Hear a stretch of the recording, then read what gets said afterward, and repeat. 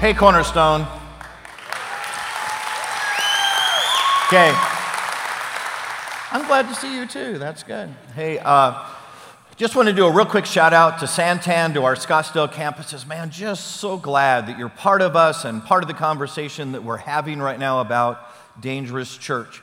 If you've been here for the last few weeks, we're actually wrapping it up today. Today's the day in which we're just going to ask you to say, hey, will you become a dangerous church? And where this discussion has been about is this idea of what if there were a group of believers who would say, look, I'm in.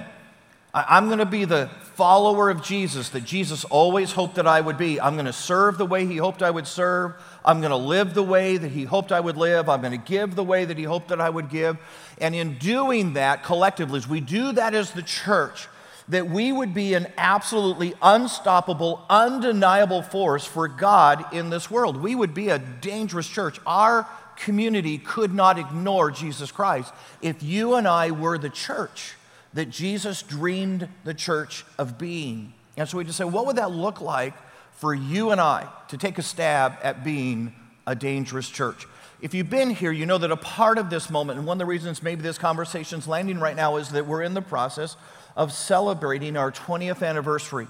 And my guess is you've kind of heard that seminal story of the beginning of Cornerstone, that there was 26 people who gathered together in the living room of a house. And with big eyes and dry throats, we looked at each other and we said, hey, is there any chance that we would put our hands together, make a commitment with each other today to take this Bible study and turn it into a church? And lo and behold, out of that locking arms, that putting hands in moment, 26 became the 7,000 that we're experiencing today. And we just said, wow, what would it look like if 7,000 renewed that commitment? What if 7,000 put their hands in and locked arms and said, we're in. We'll do what it takes to be that type of... What would God do in the next 20 years with us and with our community and with our world? But here's the thing you just need to hear out loud. Putting your hand in is not something to be done frivolously. It's not something you just casually do. When those first 26 put their hands in and said, count us in, we're going to do this, you realize the vast majority of those 26 didn't even attend the church they helped start for the first 6 months. They were all off in children's rooms and in nurseries and taking care of people so that they could attend the church they started, and they didn't even get to go to services for a while.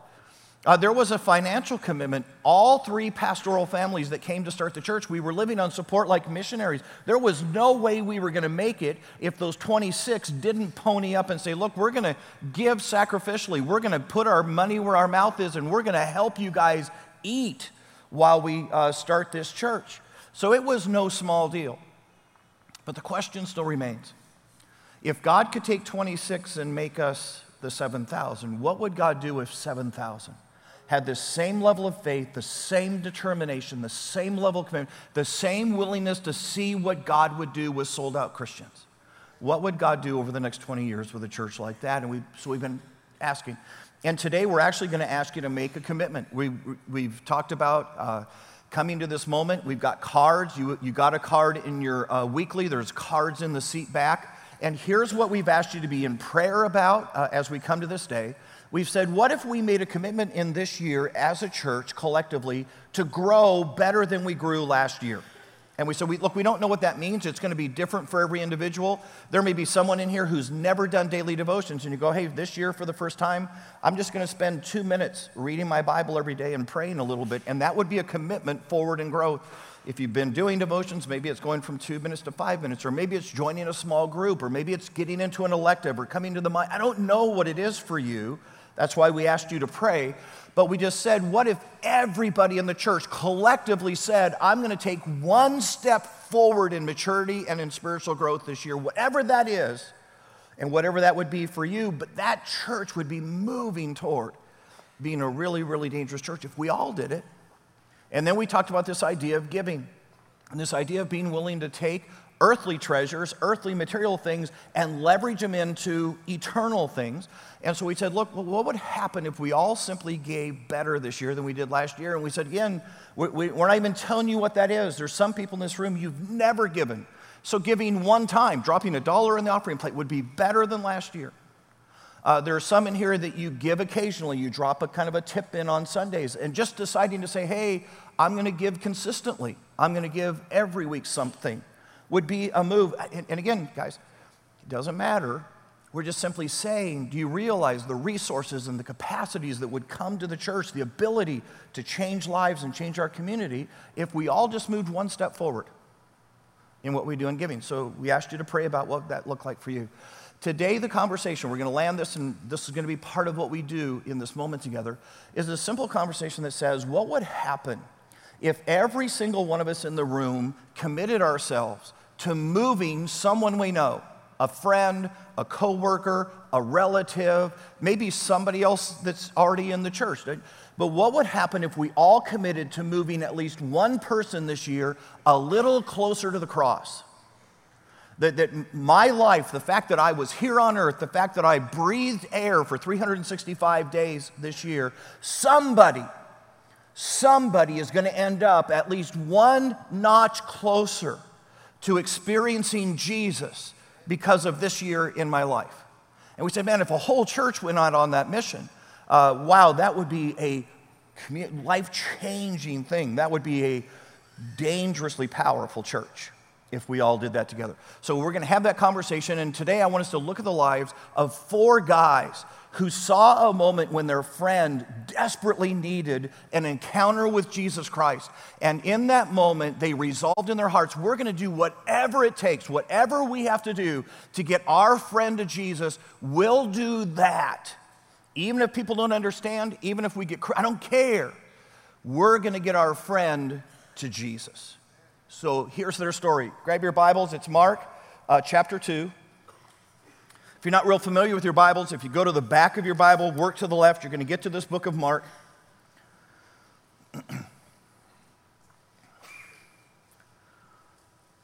If you get to the book of Matthew, you've gone too far. Come back to the right.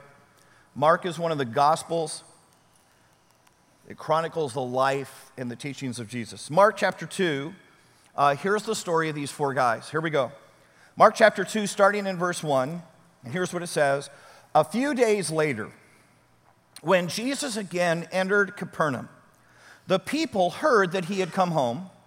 They gathered in such large numbers that there was no room left, not even outside the door. So again, he's come, he's speaking in someone's living room because there aren't churches like there are today, and people have gathered around. They filled up the inside. They're sitting shoulder to shoulder, side to side. Now they've spilled outside of the house. They're leaning in the windows. Now the crowd has even enveloped that, and people are standing on the edges hoping to hear just a fraction of a word that Jesus would say.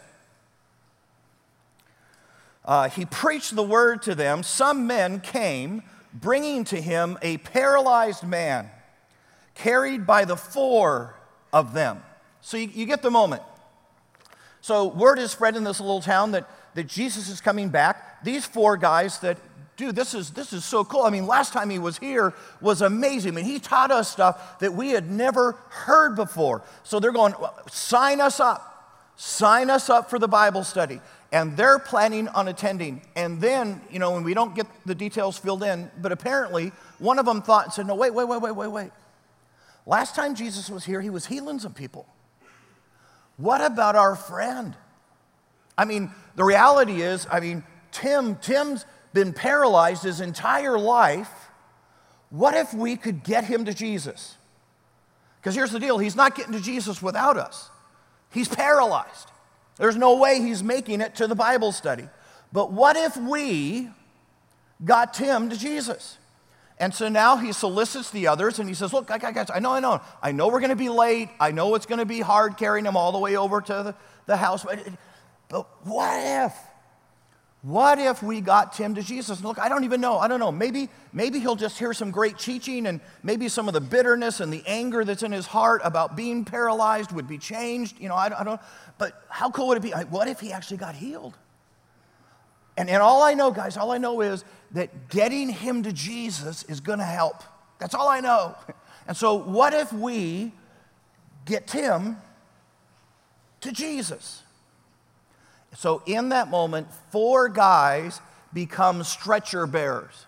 4 guys realize that their assignment, that the most powerful thing they can do in this moment is get their friend to Jesus. I'm 12 years old, and many of you have heard my story. My dad had left our family when I was 9. We were the poor family on the block. You know, we were the one that people went, wow, is that group going to make it? And my mom ended up signing me up for a program at a little local church just down the street called Christian Service Brigade.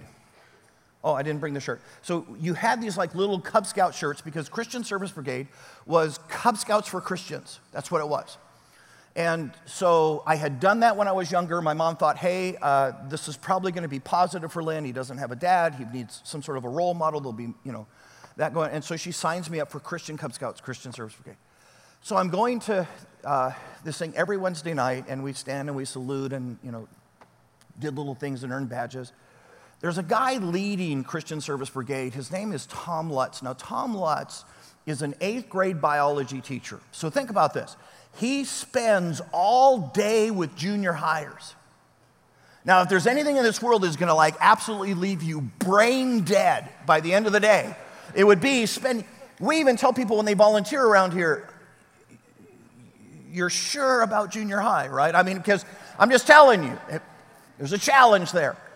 And so he spends all day with junior hires. And now, apparently, at some point, this church had been recruiting, said, hey, we need some help with this program. And Tom had signed up now to spend his Wednesday nights with a whole group of young teen, preteen boys in a Bible study / Cub Scout thing. I can't imagine how many days he came home from work and went, the last thing I want to do is be around a bunch of brats again tonight. And yet there was Tom leading Christian Service Brigade. And guys, I don't know, to this day I don't know. I'm just thankful. For some reason, Tom took probably the most ragamuffin kid in the whole program under his wing. And he just spent time with me.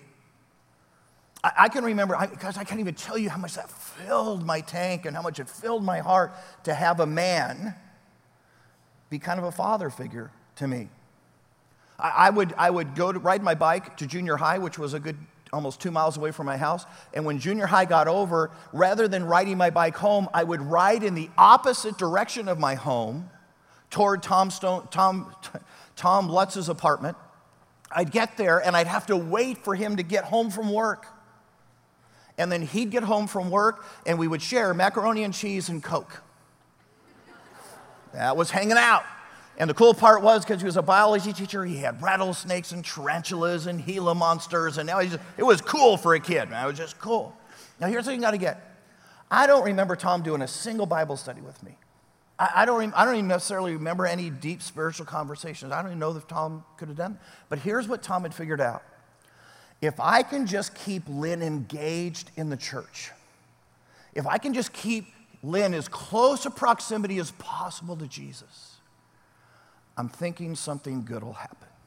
And guys, you think he had any idea that that little ragamuffin kid would one day turn out to be a pastor? And it was Tom.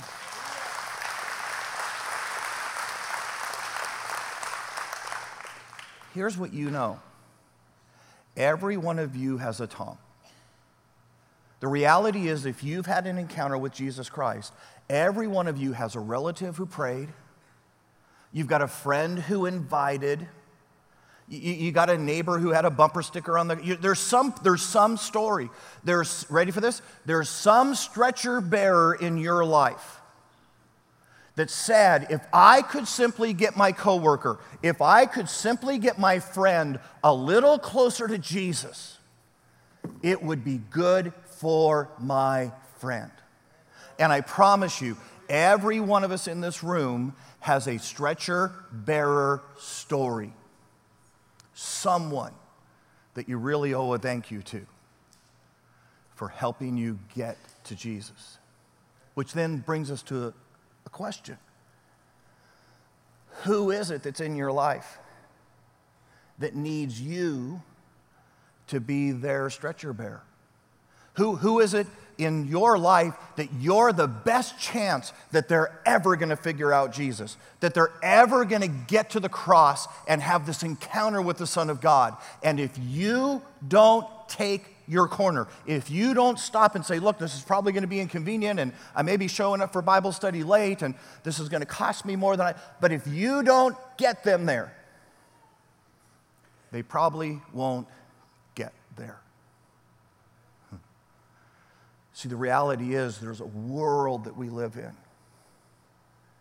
that needs the followers of Jesus Christ to bear stretchers. Back to the passage. Verse 4. Since they could not get him to Jesus because of the crowd, they made an opening in the roof above Jesus by digging through it and then lowered the mat the man was lying on. Now, guys, think about this. I can't get my friend to Jesus because there's too many Christians in the way. They're all crowded in for Bible study, and now my friend can't get to Jesus. And think about this. Think about how easy it would have been to give up in this moment for these four guys to go, well, hey, guys, it was a good try, right? I mean, it was a good thought. But apparently, it took us a little longer than we thought, and it was harder to get him up the hill to the house, and now we're here. I mean, it's packed. It's packed. There's no chance. I mean, what are we going to do? Lay him down 100 yards from the house and hope he hears a word or two? I mean, it's packed. How easy in that moment would it have been for them to say, hey, it was a good try. And yet, think about this. These guys will not be deterred. These guys are so committed to the idea that getting their friend to Jesus is going to be changing for him, it's going to help him, that they're saying, look, I don't care. It doesn't matter to me what I have to do. Here's why that's so critical for you and me. Because I'm just going to tell you that often getting our friends to Jesus turns out to be harder than we imagined when we first started. You and I are living this moment right now as a church. You realize that when it's not fall break, like it is right now, the room's full. It's packed. And now we're sitting here in a moment saying, hey, help us buy some more purple chairs. And look, I get it. When you came, when you first started attending, you had no idea that was going to be part of the conversation. You never dreamed that someone was going to ask you to buy a purple chair for someone else. And yet here we are in that moment, because on a normal Sunday, there's too many Christians sitting in the chairs. And all our friends are sitting on the outside. And so we've said, I know this is harder than you thought. I know this is greater than we expected. Help us buy a purple chair. You realize the fact that you're sitting in a purple chair is only possible because somebody before you bought that purple chair for you. And how cool is it that the ones who have been most inclined and most willing to buy the next set of purple chairs are the ones who've already bought one before? And so I'm just saying to you, don't be surprised that this conversation is normal. And if you and I are going to be stretcher bearers, if you and I are going to help our coworkers and our neighbors who are struggling in life have a seat in the room so that they can be in the presence of Jesus and figure this God thing out, then it's going to be a little harder than we thought, but we're going to do what you have to. If you have to dig a hole in the roof, you dig a hole in the roof. That's what you do. Now, guys, look. If you had been born back at this time, if you'd been hearing this story in the time of Jesus, you'd have realized how big a deal this hole in the roof conversation is. Because this is, we're all thinking right now, and you open a hole and you lower him down, and, it's thatch roof, guys. Thatch roof. And here's what you need to know about a thatch roof. That thatch roof has probably been there for years, which means every storm that's come by, every time the wind's blown, it's deposited tons of sand and dirt in that roof. You're not going to remove that roof without just bucket loads of dirt falling on top of the people on the inside. Here's the other part about thatch roofs. things like to live in thatched roofs. I can promise you right now, I was part of a missions project that took a thatched roof off of some huts in Belize. There were woolly things in there. I mean, it was just bad. I mean, we were all jumping off the roof like little girls. Ah! Did you see the size of that spider? I mean, there are things in thatched roofs. So as they go to do this, guys, I'm just telling you, nobody likes them very much. Nobody's excited about it. Nobody understands it. Nobody quite gets why they're doing what they're doing. But in their hearts, they just know, hey, if I can just get my friend to Jesus, I'm pretty sure something really cool is going to happen. Think about this. They run the risk that Jesus doesn't get it. I mean, what if Jesus is going, that was my best point, and then that spider fell on the lady's hair, and she was screaming, and you ruined the Bible study, guys. And yet they are absolutely determined to get their friend to the cross, to get him to Jesus. Guys, think about this. You're part of a church that has committed ourselves that as we grow up and as we do all this discovery of Jesus, that we're not going to be content with that we want with all of our hearts to desperately move the people that we know and love closer to the cross and closer to this encounter with the Son of God. It's why we do snow at Christmas.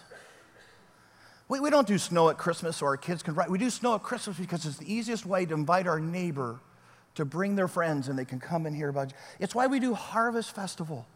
And we go out and set up hundreds of booths and we work our heads off and hand out candy. We do that because it's a chance for people to come on this campus and go, wow, those Christians aren't that weird. Hey guys, why do we do Friend Day? You realize Friend Day costs, right? The Friend Day speakers don't come for free. We actually have to pay an honorarium for Friend Day speakers to come. And I get it. If you're a Christian already, you're going, I don't need to hear the story of Jesus. I get it. But why do we do that? We do that so you have an incredibly easy opportunity to invite somebody who likes football or somebody who they've seen on TV to come and hear the story of Jesus. How many churches do you know that buy billboards and send out mailers? Because you and I believe at our very, very core, if we can just get our friends to Jesus, I don't know what's going to happen. I just know it's going to be good. And we're committed to that. We're committed to being stretcher bearers to this world that you and I live in, even if it costs something to do it, even if we have to dig a couple holes through a couple roofs to get it done. Back to the passage. Verse 5. When Jesus saw their faith, he said to the paralyzed man, son, your sins are forgiven. Best possible outcome. That this guy's eternity would be changed because he was encountering Jesus Christ. Now, some teachers of the law were sitting there thinking to themselves, why does this fellow talk like that? He is blaspheming. Who can forgive sins but God alone?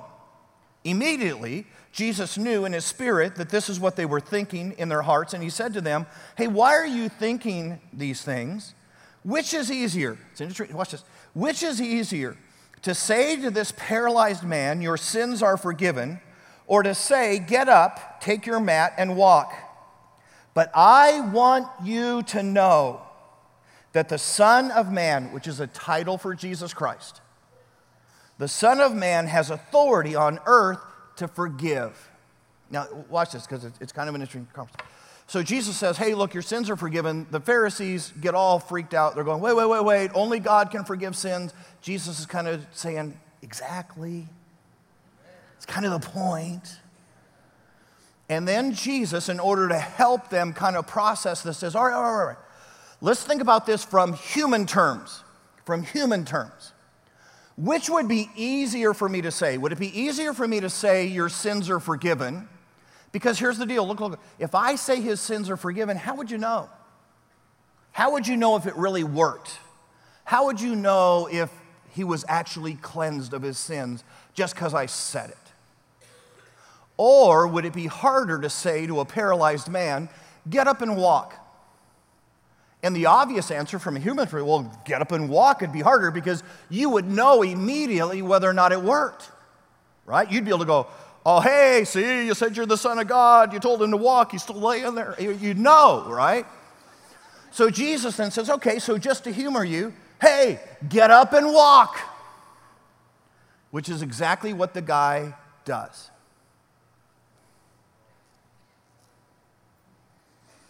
There's nothing so powerful as seeing a life transformed to remind you that God really is God. And guys, here's the thing that's ironic about the conversation. You realize that forgiving that man's sins was actually the harder of the two things to do, because forgiving that man's sins meant Jesus was going to go to a cross and get some nails and die. So actually, the first statement was the hardest to do. But Jesus, in order to help them understand who he was, did the thing that from human perspective seemed the harder and raised a lame man to walk. How cool is it that you and I just sat in a room and watched people get baptized, telling their stories of life transformation? And didn't we just sit in a room and go, man, I think God's real. When I see a life get changed like that, I know that's not human capacity and ability. I mean, that's only God does that, right? And you and I are assured in the moment. But guys, think about this. I guarantee you every one of those baptism stories has a stretcher bearer story. Every one of those people, if you sat down and interviewed them right now and said, how did you get to Jesus? How did you get to a place of faith? How did you get to a moment of decision? And I guarantee you every one of them is going to say, I have a grandma, and she just prayed for me. Every time I'd go to her house, she'd say, are you in church, Bobby? And I'd say, no, I'm not in church yet. I have this friend, and he's one of those kind of slightly irritating Christian friends, and he just kept inviting me, and I just thought, you know what? To shut him up, I'll go once. I had this neighbor, and they kept working Jesus into the conversation awkwardly. You know, we'd be talking about football, and we'd say, hey, how about ASU last night, you know? Berkovici was really accurate, and then he'd say, yeah, it just reminds me of Jesus. How he accurately knows what we need. And we're like, huh? What? But every one of them, I guarantee you, has a stretcher bearer story of somebody who said, I'm not going to go to Jesus by myself. I'm going to take my friend with me, my neighbor with me, my coworker with me. And they did whatever they had to do to nudge them just one more step closer to the cross. And guys, here's what you got to get. It's interesting to me that as the story is told, there actually isn't any account of anybody else being healed. I'm just wondering about those other hundreds of people who all came to the Bible study. Did they all forget their friends? Did they all think in that moment, this is only about me? And did they all leave their neighbors at home?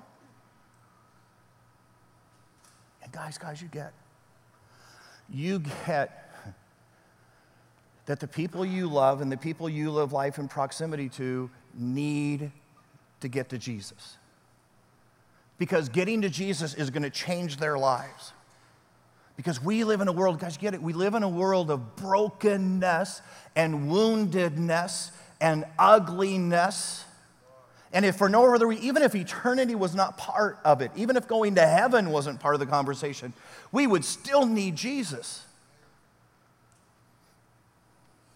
And when you and I bring our friends and marriages are healed and relationships with kids are mended again, and when people figure out, hey, it's not about getting the biggest pile of stuff, it's about giving my pile of stuff, lives are changed.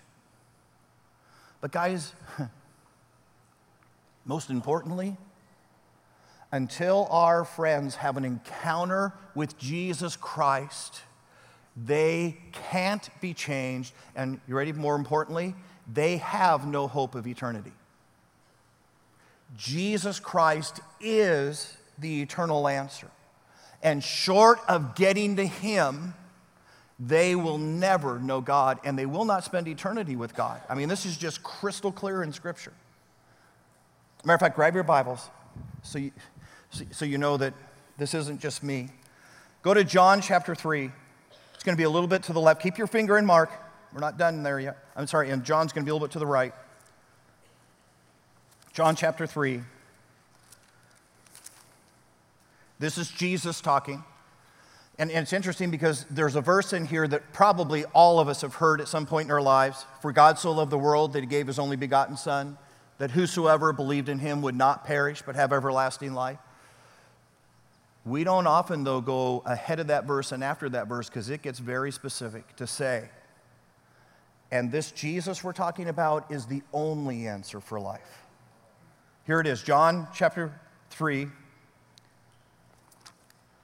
starting in verse 15, that everyone who, next word, believes, puts their faith, has a legitimate, life-altering encounter of faith with Jesus Christ. Everyone who believes this stuff may have eternal life in him, which simply means this, guys, you ready? Not in Joseph Smith, not in Muhammad, not in Buddha, in Jesus. For God so loved the world that he gave his one and only Son, that whoever believes in him shall not perish but have eternal life. For God did not send his Son into the world to condemn the world, but to save the world through him. And whoever believes in him is not condemned, but whoever, ready, does not believe. I like Jesus. I pray to Jesus once in a while. Whoever does not believe in the name of God's only Son, whoever does not believe stands condemned already because he did not put his faith, because he did not believe in the name of God's one and only Son. Which means simply this, guys. Everybody we know who has not personally put their faith in Jesus yet needs a stretcher bearer. Someone who loves them enough, cares enough to say, I don't care. I don't care what it takes. I don't care how hard I have to work. I don't care how much criticism I get along the way. I don't care how many awkward conversations it takes. I'm going to do whatever I have to do to get them just even one step closer to my Jesus, because that's their only hope.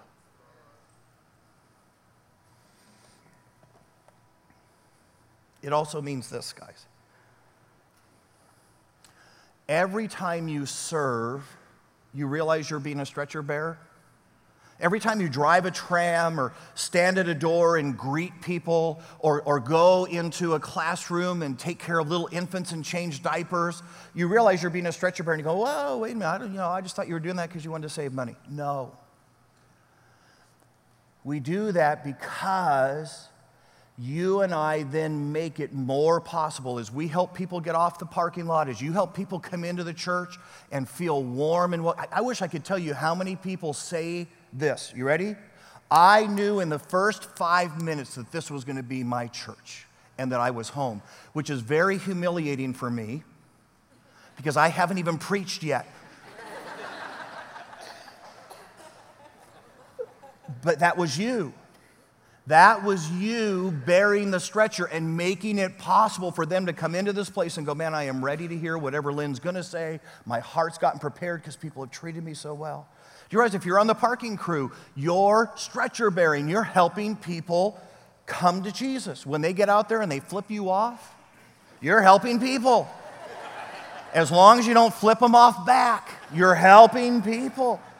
You're stretcher bearing. Every time you teach a group of 6th grade boys or some junior, every time you teach, lead a small group, you realize you're stretcher bearing. You're nudging somebody that much closer to the cross. Hey, guys, every time you give, you're being a stretcher bearer. You realize that, right? Because the church in turn takes the resource you give and we leverage it to reach our community. Matter of fact, really cool thing that happened just recently. our 5th and 6th grade program came up with an idea.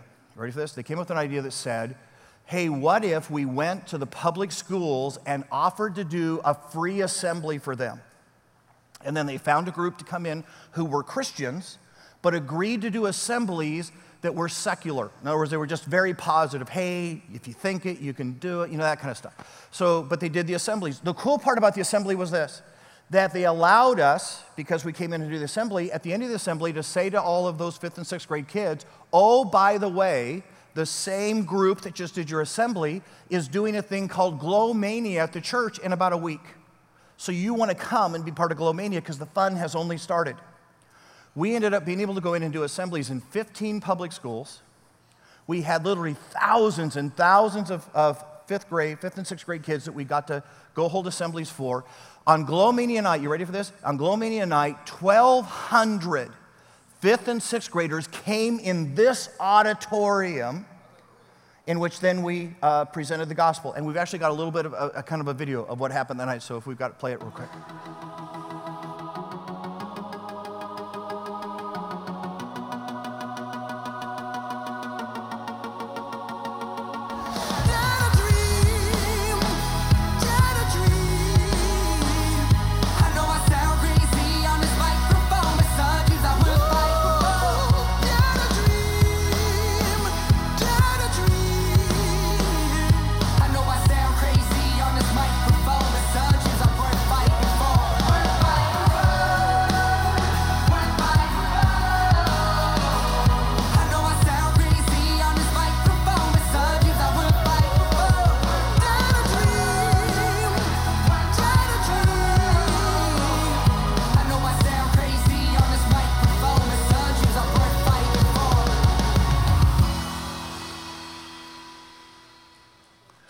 Yeah. Okay, so I'm going to be the first guy in the room to go, I don't even know if I get it all, astronauts and bubbles and dancing dolls. I don't know, whatever that was. But you get, who cares? Who cares? Because the heart of it was to say, hey, whatever it takes to get a 5th or 6th grade kid to come in the room, that you and I would be able to move them that much closer to the cross, that we could be stretcher bearers. Hey guys, do you realize in that night 500 5th and 6th grade kids gave their lives to Jesus Christ?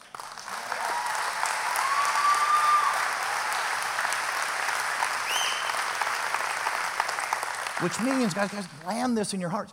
Every time you invite, you're a stretcher bearer. Every time you serve, you're a stretcher bearer. Every time you give, you're a stretcher bearer. Helping people get to the cross. Back to the passage.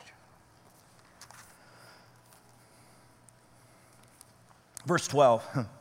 He got up, took his mat, and walked out in full view of them all. This amazed everyone. You think? You think?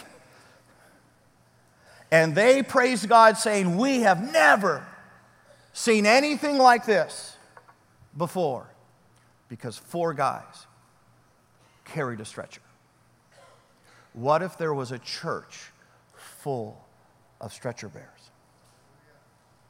What would our community say about that? Here's what I want us to do. We're coming to that moment. We're wrapping up this conversation that we've had. What if the 26 became 7,000? What if the 7,000 put their hands in and said, God, do something with us? So in the weekly that you got, there's a card like this. If you don't have it, it's in the seat back in front of you. Here's what I'm going to say out loud. There's no place on here to put your name. Okay? So that's not what this is. That's not what this is. This is you prayerfully before God saying, God, I'm putting my hand in. And you figure out what it is that God would want you to put on this card. And then when we do the offering in a little while, we're going to ask you to put it in so that we get a little bit of a sense of what God's doing in the heart of our church. But we'll never know it was you. You'll know it was you. God will know it was you. Okay? So here's what we're going to do. Number 1, what if we moved one in growth this year? So what are you going to do to say, hey, God, this year I'm going to grow better than I grew last year? Are you going to up your devotions? Are you going to join a small group? I don't know. You figure that out and put on there whatever you think God would challenge you to do this year. And do that. And guys, don't wimp in this moment. Don't do low-hanging fruit and go, oh, I'll go to church one more time next year. No, do what God would challenge you to do about growing better next year than you've grown this year. The second one, will you give better? I have no idea what you're giving now, but would you give better? And if you go, hey, I'm the guy who's never given, well, then giving once next year would be better. If you're the person who says, hey, Lynn, I occasionally drop a tip in the offering plate, well, then just saying, hey, I'm going to drop a tip in every week. Well, that would be better, right? I don't know what better is for you. For some of us who've been giving pretty faithfully, it's time to move to the tithe. I don't know what's better for you. I'm just asking, what would God do with the church that decided to live a year more sacrificially than they lived the last year? And then the final one, and this one is really that one that says, how am I going to help get people closer to the cross? Am I going to invite someone, and you may just put their name on here? Am I going to serve in a ministry that helps to get people? I don't know. But what is it? What are you going to do? The last one is serve. What am I going to do to serve as a stretcher bearer and get people to the cross this year? What is that? So here's what I'm going to do. I'm going to give you a moment right now. The worship team is going to come back out in just a few moments. And then we're going to sing, and they're going to pass the offering plate. And part of what you're going to do is stick this in the offering plate as it gets passed. Okay? Let's pray. Hey, dear Lord Jesus, we come to a moment. We come to a moment realizing that you wanted the church to be really, really dangerous.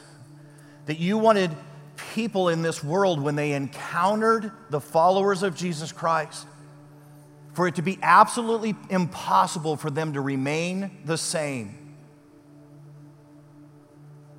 So God, make us that church. Help us to grow better than we grew last year. Help us to give better than we gave last year and more sacrificially.